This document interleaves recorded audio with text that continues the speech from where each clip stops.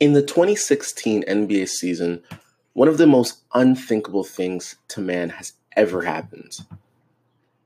OKC, home of Kevin Durant, Russell Westbrook, went up against the Golden State Warriors, 73 wins, 9 losses.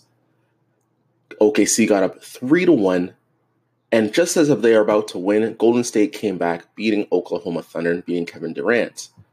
Now, that same undefeatable Golden State team, they ended up losing to LeBron, and this allowed them the excuse to get Kevin Durant in the offseason. And Kevin Durant got absolutely grilled for this. People were calling it the weakest move they've ever seen, the second best player in league history, joining the greatest team in league history to form an even more unstoppable team. And this, by a lot of people, was deemed to have ruined the NBA. I'm going to explain why this is the best thing that could have happened to the NBA. Hi, this is @FlyStewie here, and you're listening to the Uneducated Investor podcast. Now, last season, there was a player named Victor Oladipo and a player named Paul George. Paul George was one of the best players on the team called the Indiana Pacers. And what happened was Paul George wanted to trade. They traded him for a player named Victor Oladipo. Victor Oladipo was relatively unknown. He was good, but not superstar. And when he went to the Indiana Pacers, he exploded and brought that team to the playoffs. Now, why is this important?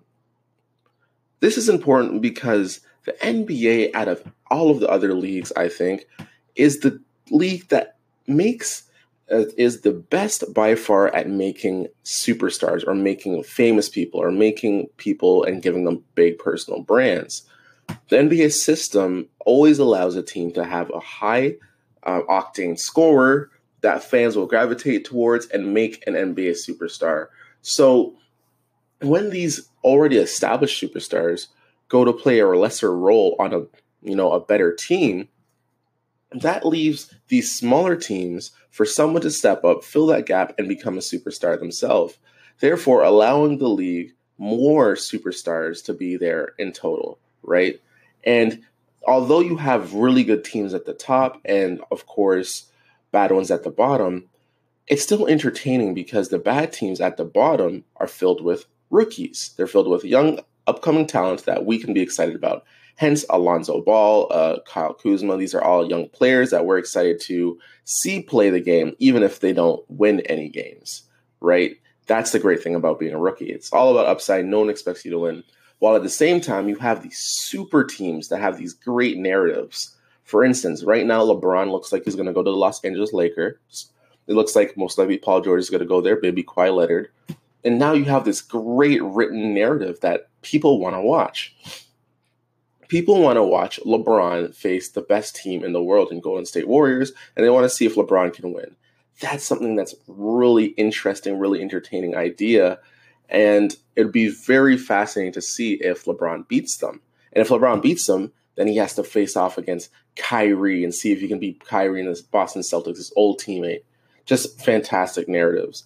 And because of super teams, of players having mobility, players having the freedom to make the choices that they want to make in the offseason instead of the organizations themselves, that creates a dynamic in the league where the most best, cheapest, amazing teams can be created, and us as fans, we basically get to see an all-star lineup play every day.